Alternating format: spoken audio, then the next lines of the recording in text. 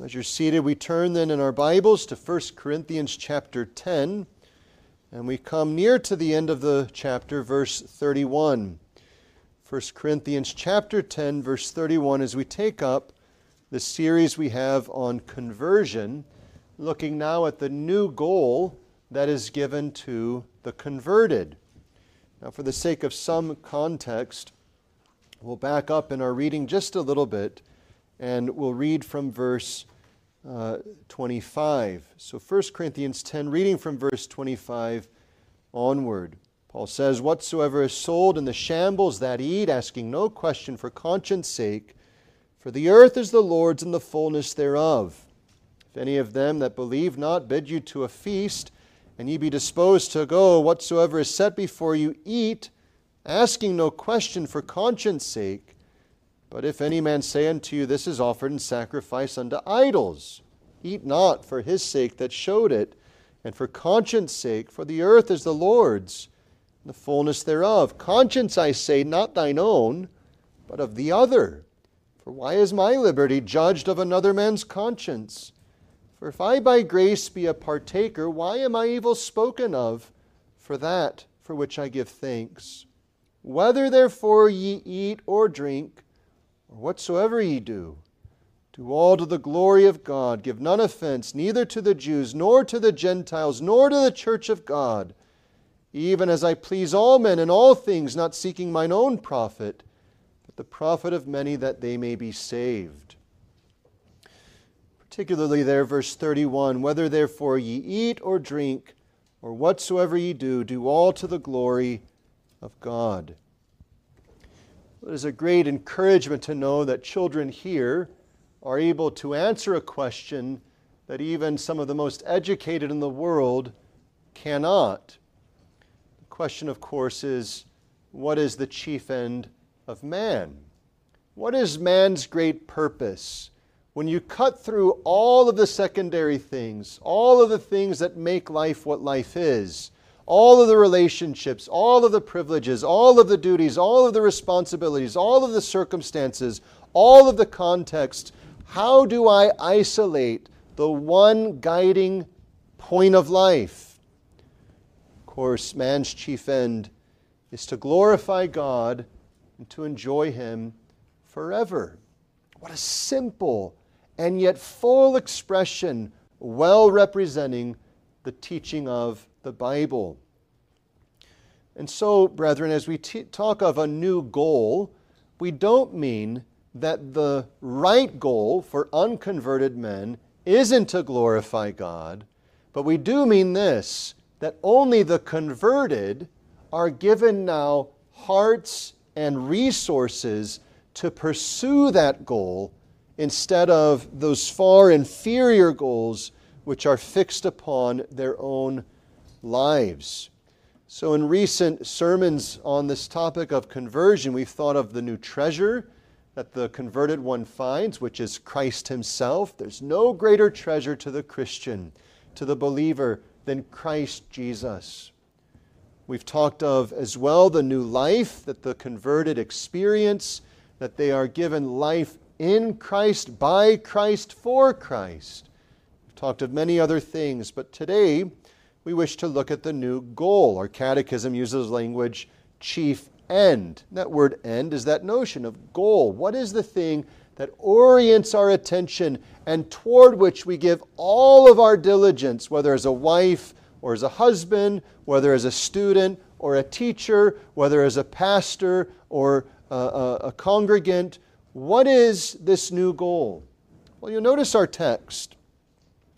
Our text is in the context of eating certain foods, and this was a very important question for the early church. It is certainly still a relevant question for us today because of various misunderstandings. But you can understand this because, of course, under the Old Testament, there were certain foods that were not to be eaten. And so it is in the book of Acts, of course, that Peter receives a vision of all manner of unclean animals lowered down, and God saying, "Rise, slay, and eat." And Peter saying, "Nay, Lord, I've never eaten any unclean thing before." And God says, "Call not thou unclean what I call clean. And Peter then perceives not only the ceremonial parts of these dietary restrictions, but he sees now he's permitted to sit with Gentiles, a far greater issue at that time. But there were still issues. Corinth, of course, was a pagan city. You can actually look and see the remnants in Corinth of idolatrous temples. And Peter, or rather Paul, would have been familiar with that very setting. Well, the Corinthians would have been converts from those places. And so here's something important to realize. There were certain sacrifices that were offered to pagan gods, which then the meat that was not eaten by the temple priests or others that were associated with the pagan worship, those animals, the meat that remained, would then be sold in street shops. And so this caused some issue of conscience, which Paul was dealing with. Notice, as we read earlier, Paul has said, whatever is sold in the shambles, the shops in the streets, eat it, asking no question for conscience sake. Don't say, well, was this offered to an idol? Did this come from the priest of that pagan god? No, eat it. It's food. The earth is the Lord's and the fullness thereof. Notice he says, verse 27, if any of them that believe not. So unbelievers say, hey, we're getting together for a feast. Go to their house. Whatever's set before you, eat, asking no questions for conscience sake. Now, it's not, of course, a perfect parallel, but in our own culture, it's not uncommon for a neighbor to say, hey, we're having a barbecue or a picnic or a meal over here at our house. Why don't you come over and eat this food with us? Well, that kind of custom took place in ancient days as well. But notice in context, Paul says, when that happens, whatsoever set before you, eat it, asking no question for conscience sake. But then there's this clarifying, if any man, verse 28, say unto you, this is offered in sacrifice unto idols. Paul says, eat not. But notice what else he says. Eat not for his sake that showed it, and for conscience sake. Verse 29, conscience, I say, not thine own, but of the other. For why is my liberty judged of another man's conscience? Now this is very delicate and needs some care before launching into this main point. The eating of certain foods, even food sacrificed to idols, yet participating in none of the idolatrous things, was a matter for the Christian then and now indifferent. In other words, one could eat that food without any sin. However, one could also eat that food and sin. How so?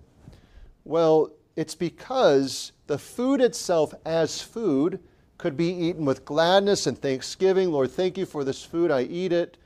But if my conscience is struggling and I'm worried, if I eat this, am I somehow participating and supporting this idolatrous arrangement?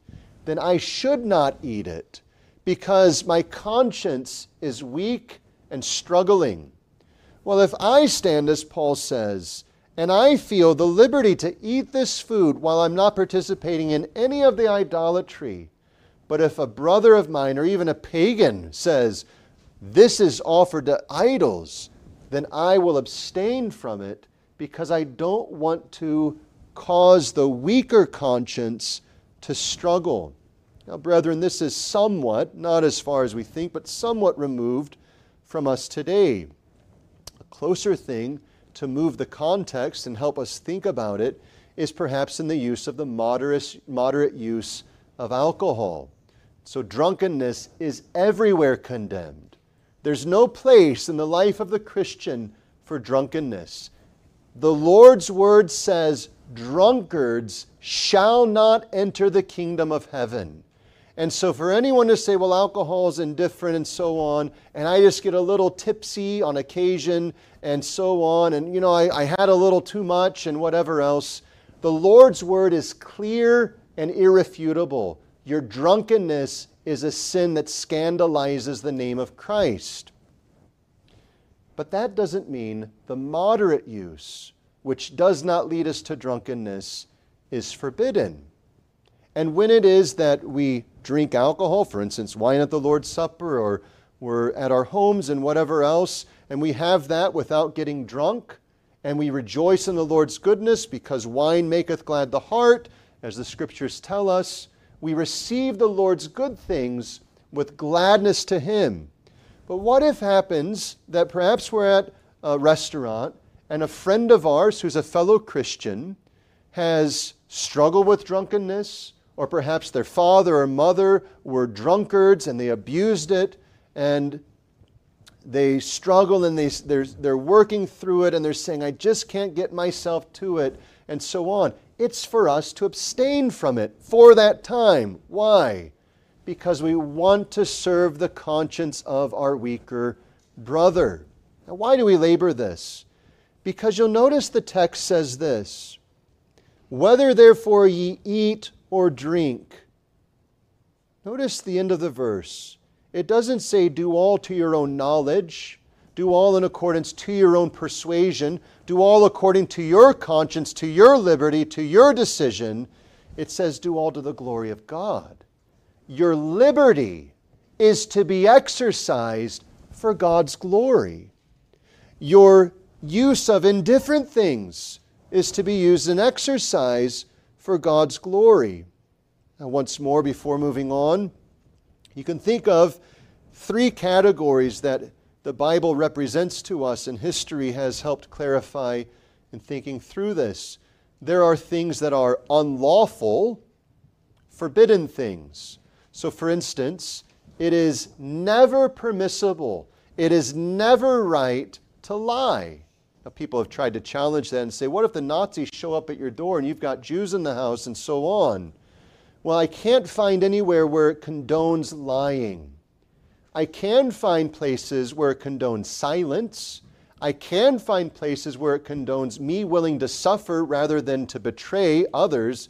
But I can't find places, even when others have lied, that the lie was commended of God. The simplicity of the commandment, thou shalt not bear false witness, does not come with the allowance, except when it's for a cause of righteousness. In fact, the Bible says, no lie is of the truth. No lie. So we can say this, it's never lawful to lie, just as it's never lawful to commit adultery. We don't say, well, you know, my spouse and I have fallen out, and my husband doesn't get me anymore, and there's really a lot of distance there, and, you know, I'll still live in marriage, but this other man, he really gets me, and I'm going to, you know, we kick it off, and so on. Or, my wife, she's into other things, we've lost contact, the kids have raised up, and, you know, we've drifted apart, and we're content to sort of live together, but this other woman, you know, she really gets me. And so, well, it should be good, and so on if we commit adultery. And the Bible would say, you're out of your mind. This is fundamentally and most clearly forbidden. That's a thing unlawful. It's never right to do. It's never permissible in any circumstance whatsoever. But then there are things that are lawful. Not just in our way of saying it's lawful, you can do it, you can't, you don't have to, but rather commanded. And if the Lord has commanded it, it's mandatory. Scriptures present us several things. For instance, it is mandatory that we honor our father and mother. It's mandatory that we honor authority over us. It's mandatory that we remember the Sabbath day to keep it holy. We don't come to some Sabbath days and say, you know what, I couldn't find a different way to do this, so, well, I'm just going to go to the restaurant. Or, you know what, I failed to think ahead, and so now I'm going to have to go to the store. The circumstances in those cases are off, and the thing that is commanded is to be honored. And so when it's commanded, we have to do it. But then this third category, things indifferent. It's neither commanded as necessary, nor is it forbidden as unlawful. This is where the Christian is given liberty. They can do it, they don't have to do it. But the circumstances then will inform us one way or the other. So foods are a matter indifferent for the New Covenant Christian. To eat or to abstain is a matter of circumstance, motive, and purpose. Now, why do we labor this so much at the beginning? Because you'll notice the text demands we understand this. When it says, whether therefore ye eat or drink, whether you do it or you don't, do all to the glory of God. But then notice, it's not just talking about things indifferent, because inserted there in verse 31, or whatsoever ye do. So whether you eat or drink, whether you do this in the thing indifferent or not, but also whatever you're doing. When you're obeying the Lord, when you are abstaining from sin, when you're doing the right thing, when you're abstaining from the wrong thing, the whole of your focus is to glorify the Lord. This revolutionizes the whole of everything you do. So whether you're engaged in aspects of Christian liberty, whether you're engaged in aspects of Christian morality, whether you're engaged in aspects of obeying the Lord, worshiping the Lord, serving others, whether you're opposing the world or doing your job diligently, whether you're at play, at recreation, at work, sleeping, eating, drinking, everything you're doing is always to be done to God's glory. When you're teaching your children, God's glory. When you're spending time with your spouse, God's glory. When you're going to bed, God's glory. The meal you're eating, God's glory. The friends you're spending time with, God's glory. The work you're doing, God's glory.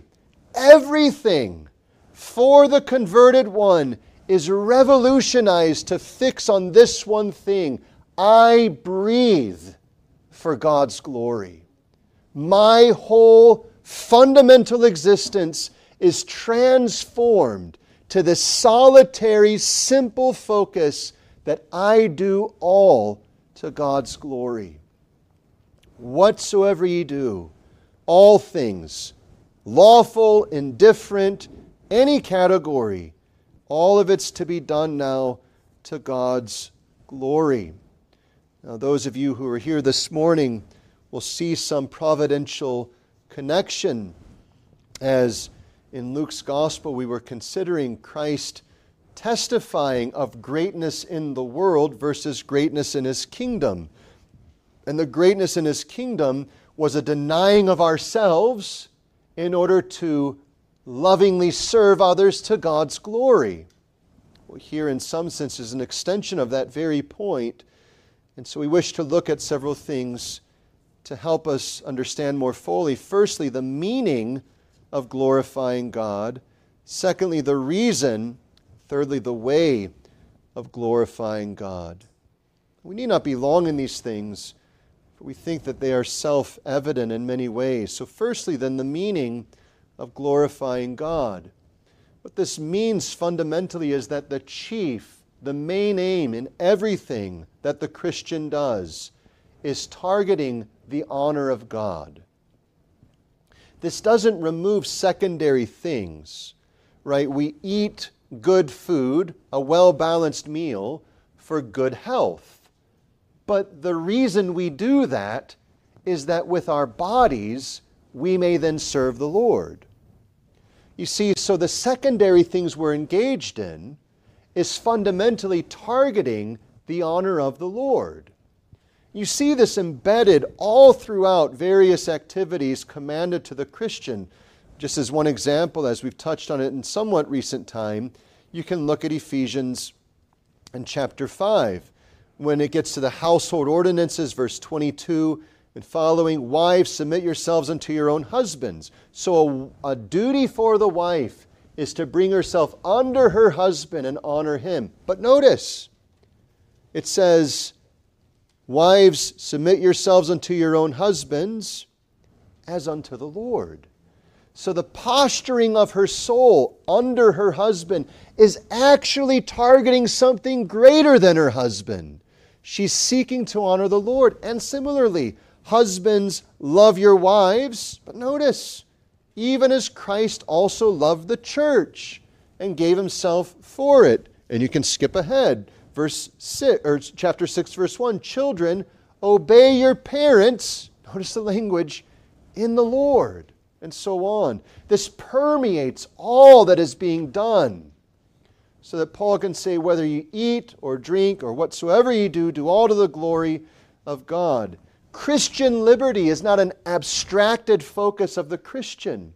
The exercise of Christian liberty is an exercise targeting the glory of God. Paul explains that when he says in verse 33, even as I please all men in all things, not seeking mine own profit, but the profit of many, that they may be saved. I'm doing this ultimately to promote the glory of God and the saving of sinners. The chief purpose in all that we do as those converted by God's grace is to promote His honor. This necessarily means that then, if this is the chief purpose, the meaning of glorifying God demands that we submit to the will of God. You can understand this for a moment. If a wife says to her husband, you're the only man for me, and then the man says, okay, well, here's how we're going to set up the home. And the wife says, nope, I've read this book. We're going to do it a different way. You got a contrast there. The child says, Mom, I'm going to honor you in all that you say. And the mom says, okay, this is bedtime. Nope, that's not what I want. My friends get to stay up. There's contrast there. There's a problem there. Well, similarly, when we get all jazzed up and energetic, yes, God's glory, and glorify and enjoy God, and we read the best books and all these things, and yet then the Lord brings His word to us and says, stop this. And we say, I don't know if I really want to stop that. My friends do that. I find good pleasure in it. I find delight in it, and so on. Watch your tongue. You know what? Do we have to be so careful about what we speak, how we speak, the words we use? Let's not be too tight and so on. Manage your time well. Can't I just let loose sometimes? Don't I get some me time in all of this? Invest yourself in your wife. Now, wait a second. I work, I labor, I do all of these things. I'm fixing the house, I'm doing that. All of a sudden it becomes apparent. The will of God, as revealed in the Scriptures, is the test by which we will see whether we're sincere in honoring God. The Word of God. How can it be that we glorify God if we set aside His Word? How can it be that we're seeking His honor if we set aside the will revealed to us? So think of the Great Commission. Christ says, all power in heaven and earth is given unto me. And He commissions them, go to the uttermost parts of the earth. But notice He says, teaching them all things whatsoever I commanded you.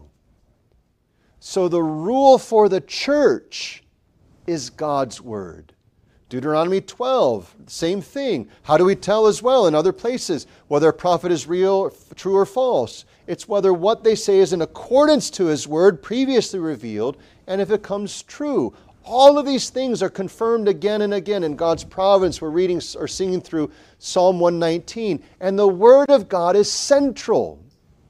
So that, to put it clearly, there is no setting God's honor first if there is the neglecting of His Word. This is why, as the Christian grows, it is not natural in the strictest sense, but it's graciously natural that the Word begins to permeate more of their time. And they start to say, you know what, I can't believe that for 5 years I have found it hard to read 5 minutes a day. Or I can't believe that for the first 10 years of our marriage, we've never had family worship. And it's not just out of an outward constraint, it's because there's conversion that says, I want to know this God who has been rich toward me. And so the whole of His Word is starting to be taken up. The Word becomes central because there's no other way of glorifying God than by believing His promises, embracing Jesus Christ, which is offered to us in the Scriptures, and in obeying His commandments. The Word of God must be central. Brethren, this tells us that it is not glorifying to God to follow superstition, however religious it might be. When people say, look at the glorious ceremonies that church has or this religion has, look how deep and mysterious, how overwhelming with wonder it is. They must be devout. They must be religious. Look what Paul says in Colossians and chapter 2. When he raises up some of these things, verse 18, he says, "Let no man beguile you in your reward in a voluntary humility and worshiping of angels, intruding into those things which he hath not seen, vainly puffed up in his fleshly mind." Notice he says in verse 20, he says, "Why are ye subject to ordinances, touch not, taste not, handle not, which all are to perish with the using after the commandments and doctrines of men?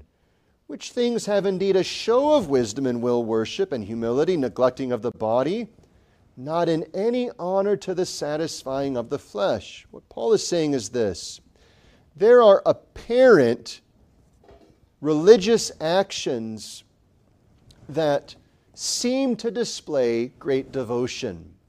You and I have seen it. Ash Wednesday comes around, people go to their church, they get ashes on their forehead. Wow, that's amazing. I mean, that's devout, right? Look what they're doing. We say, are you kidding? Like, where is this in the scripture, number one? And how is that any mark of piety, number two? You know, on Fridays they come, we're not going to eat any meat. We say, okay, that's something that parallels every other false religion. But what we don't find among such circles is a consuming focus on what saith God in His Word. That concern is a concern of the converted Christian. I don't care about what Granddaddy said if Granddaddy was wrong. I don't care about what Pastor so-and-so said if Pastor so-and-so, however full the church, however many ministries, however many billboards he may have, however big his entourage may be, if that minister is not preaching the Word of God, it doesn't matter. It's the Word of God, because I'm not interested in glorifying Grandpa or glorifying Minister X or glorifying this tradition or that tradition, because my whole purpose is to glorify God. But you need to realize that that will set you in opposition to everything else in the world. If you take that seriously as a converted Christian, you will run into conflict, not just with the world, but with some who are Christians who have failed to see that to glorify God means the Word of God is our only rule of faith and practice. So, brethren, realize that this meaning is a meaning that is full of consequence in your life. Secondly, the reason for glorifying God. Why is it that one should so totally, comprehensively give himself, his household, his time, his life, give herself, all of her gifts, all of her influence unto the Lord? That we even think in terms of, how is this going to benefit me serving the Lord? And so think about this for a moment, just to make one point. The Christian gets concerned about his health, not because of his appearance to others. The Christian gets concerned about eating right foods, getting generally good sleep, and all sorts of things, not because it's a healthy lifestyle, but rather because that enables him or her better to serve to God's glory. And so to be, as best as we're able, to manage and to oversee these things, it puts us in a position under the Lord's kindness to serve more faithfully. Why do we read the Bible? It's not that so we can win Bible quizzes and say, look, in my room, as I was in 4th grade, I found the verses of the Bible the quickest. Or look, in my room, all the degrees I have of theology and divinity and doctorate and masters and so on. None of that's the purpose. The purpose of pursuing the education, garnering facility with the Scriptures, is that so in the end, we would be better equipped to serve and glorify the Lord. Now, what's the reason for such comprehensive attendance upon this focus? Well, we can say firstly, think of what Paul says when he simply says, to the glory of God. Think of that simple word, 3 letters, God. Most people spell that concept with 3 other letters, M-A-N. Most people put man as God, because most people are doing the things they do for the glory of man, for the glory of themselves, for for the honor of themselves, to give themselves pats on the back, to get applause of others, to do all of those things. But here it is focused on the one who is worthy. The very fact that he is God informs us that it is right and appropriate that we do everything for him. When we start to see that as well, it will start to, and it's difficult, brethren, it's tremendously difficult to tear back, as it were, and peek behind the veil to see this. But you will see how utterly vain everything you've done to your own praise is.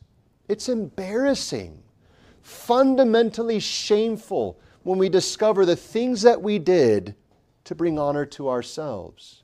Now, the world doesn't care. With all of its braggish ways, it goes forth and you get people with all sorts of attention on themselves, athletes pointing at themselves, rock stars pointing at themselves, YouTube stars pointing at themselves, everyone concerned about themselves, and shamefully many times we've been the same.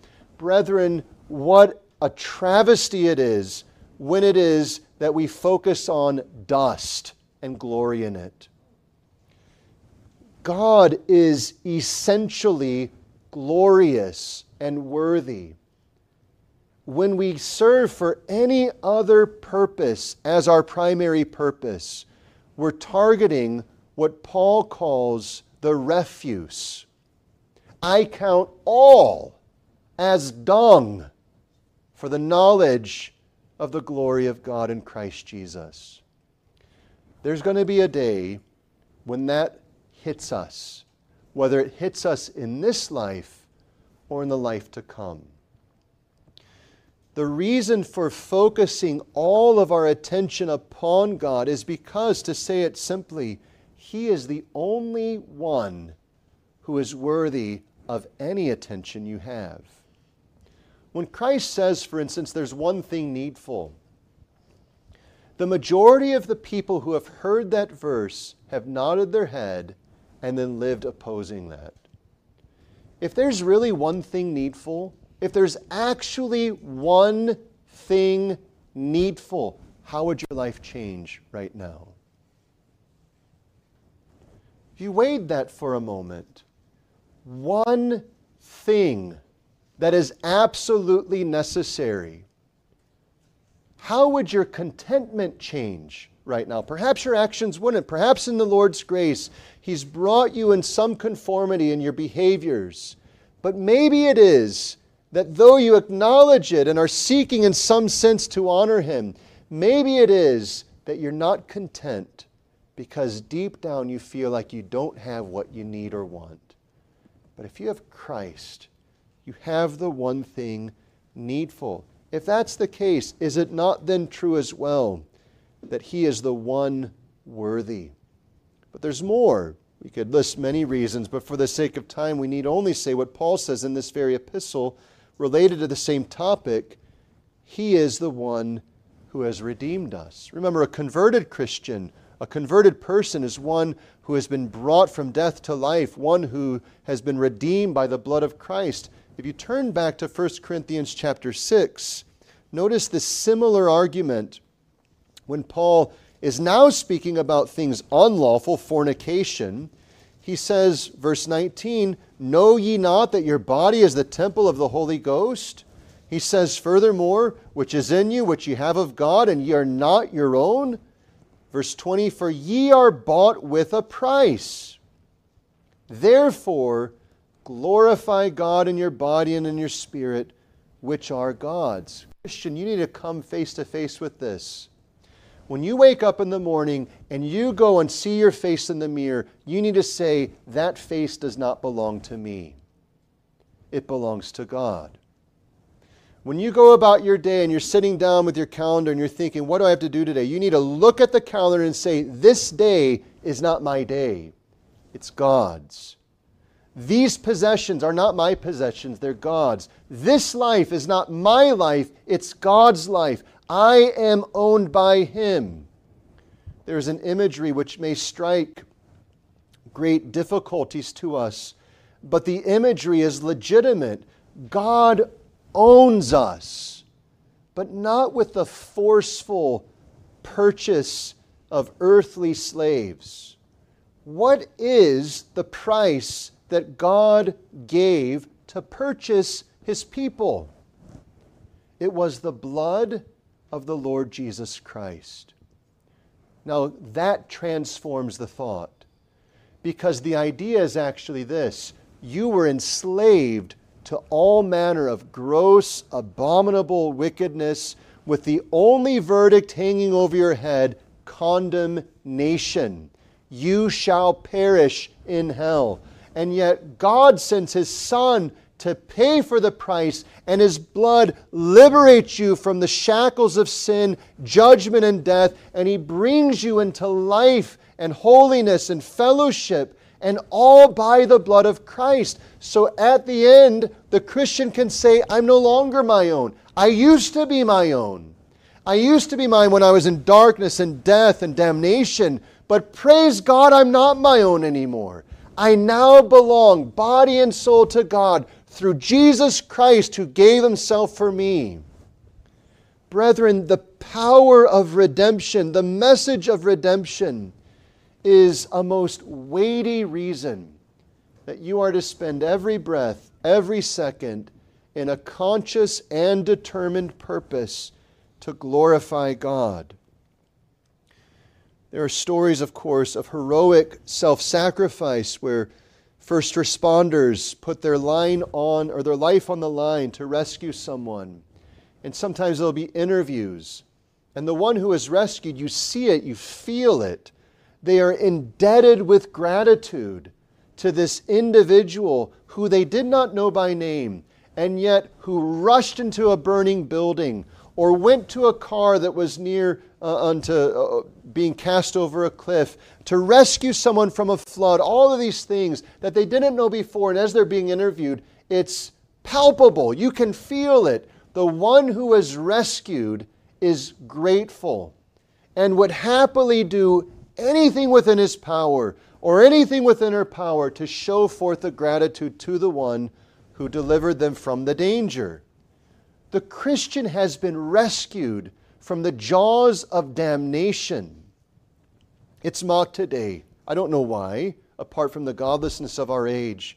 But when Jonathan Edwards used the image of the wrath of God suspended over the head of the sinner by nothing more than the thin line of a web of a spider, that imagery should haunt us with this thought: the only thing that's keeping the wrath of God from falling upon the unconverted one is the hand of him who despises the sinner. And yet what did God do?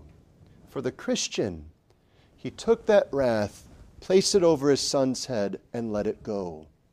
So that the wrath came crashing down upon Jesus Christ, who willingly endured it, who took it up and said, Lord, not my will, but thy will be done, and who delighted to save his people.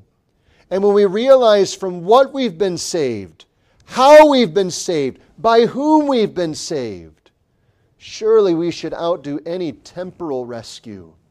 Interviewed, why is it that you're willing to count everything else as loss for the excellency of the knowledge of God and Jesus Christ? Are you kidding me? Why? This Savior saved me from what I deserve. This Savior died on the cross for me. This Savior, who is the object of the adoration of the Father for all eternity, willingly humbled himself for me, who was in a self-inflicted damnation. I who heaped it upon myself. He entered into the clutches of death, and he didn't pull me out. He threw me out, and he took all that I deserved upon himself. How could I not, with absolutely every breath, breathe everything for him? How could I not say, every second is yours? Everything in my life is yours. You've saved me from what I deserve, and you've done what no one else could do. Brethren, the world is rightly astonished at times at what Christians are willing to undergo for their Savior. But in some sense, the Christian should never be astonished, Because the Christian realizes that the Lord Jesus Christ is worthy of anything He claims from me. It's all His. He calls me to suffer and die. Praise God, it's His to take. He calls me to endure hardship, to suffer the turning away of family. He calls me to lose my job for His sake. He calls me to have to sacrifice certain things to honor Him. He calls me to follow Him though the whole world stands against me. So be it. He owns me and He's saved me by His blood. He calls me to lose friends for following Him. It doesn't matter to me because He is mine and I am His. He calls me at times to spend whole nights fasting and weeping. Praise God, it's His life. He calls me at times to give myself to put off other things so I can dig more deeply into the Word, so I can be prepared to lead my wife and lead my children. It's His prerogative. I am not my own anymore. I belong, body and soul, to Jesus Christ. Brethren, if that seems extreme, you don't understand redemption. You don't understand the cross. If it seems extreme to you to say to the world, you don't matter, you don't understand the cross. If it seems extreme to you to say, I am open to being tortured for Christ, then you don't understand the cross. Because the most excruciating, we don't speak lightly or frivolously, the most excruciating torment that the Christian is exposed to in this life is infinitely beneath what the Lord has rescued you from. He has given you salvation forever. He has given you heaven. And yet there are times where we tremble at the voice of a servant girl like Peter. The woman says, the young lady says, this little girl says, you're one of His disciples, aren't you? I don't know what you're talking about. The same man who earlier said, just hours before, though all should forsake you, yet not I. I am ready to die for you. Servant girl comes. You're one of His disciples. No, you don't know what you're talking about. 3 times he denies the Lord Jesus Christ. What had Peter lost sight of? The glory of the person and the work of Jesus Christ. And brethren, every time you and I compromise our witness, compromise our following, what is guaranteed happening at that point is our eyes have drifted from Christ and we've lost sight of the reason. There will be no glorifying of God unless our souls are fixed upon the Savior Jesus Christ. This is why, young people, you must saturate your life with Christ. It's not just you must fill your life with the Bible, but understand the message of the Bible. The Bible portrays Christ. It holds forth salvation by grace. This is why, husbands, you are to be leaders in your home, searching the Scriptures, because you have a calling to lead your wife in Christ and your children in Christ. Children, this is why you have need to search the Scriptures and embrace them, because God has called you unto Himself. And He says, I will be your God, you will be my people. So some children say, well, you know, my friends. It's not children though, is it? Because really adults say the same thing. Well, you know, my friends. Or, well, you know, my parents. Well, you know, my family. Well, you know, my tradition. Well, you know, this difficulty and so on. Why can't we say to everyone else, well, you know, Christ? Because we say to Christ, well, Christ, you know, my family doesn't really agree with that, so, you know, bear with me as I compromise. Or we say to our job, well, you know, I'll follow you.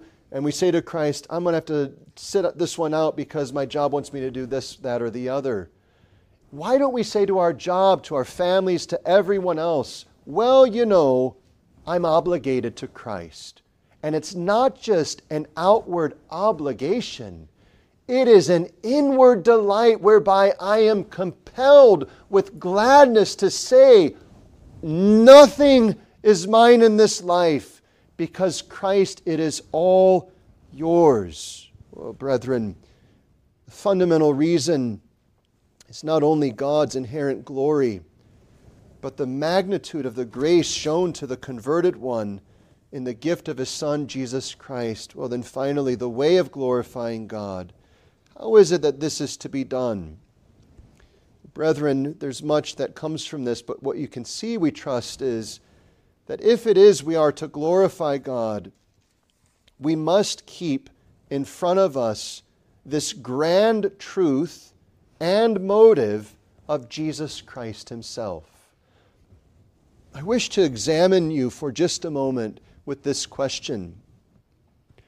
Let's start with this question: do you read the Bible? Because, brethren, quite frankly, our culture is weak, inherently weak on this. And we satisfy ourselves with all sorts of nonsense as excuses which really don't measure up. They measure up to the world standards, of course. But if you're not taking in God's Word, brethren, you are going to flounder in the face of temptation. Because what's the sword of the Spirit? It's the Word of God. The only weapon the Christian has is God's Word. You have to be taking in God's Word, not just through reading, through sermons, through meditation, through studies, and so on. But the question, of course, is, are you taking it in? But that's the only start of it. The next question has to be, are you communing with Christ in it?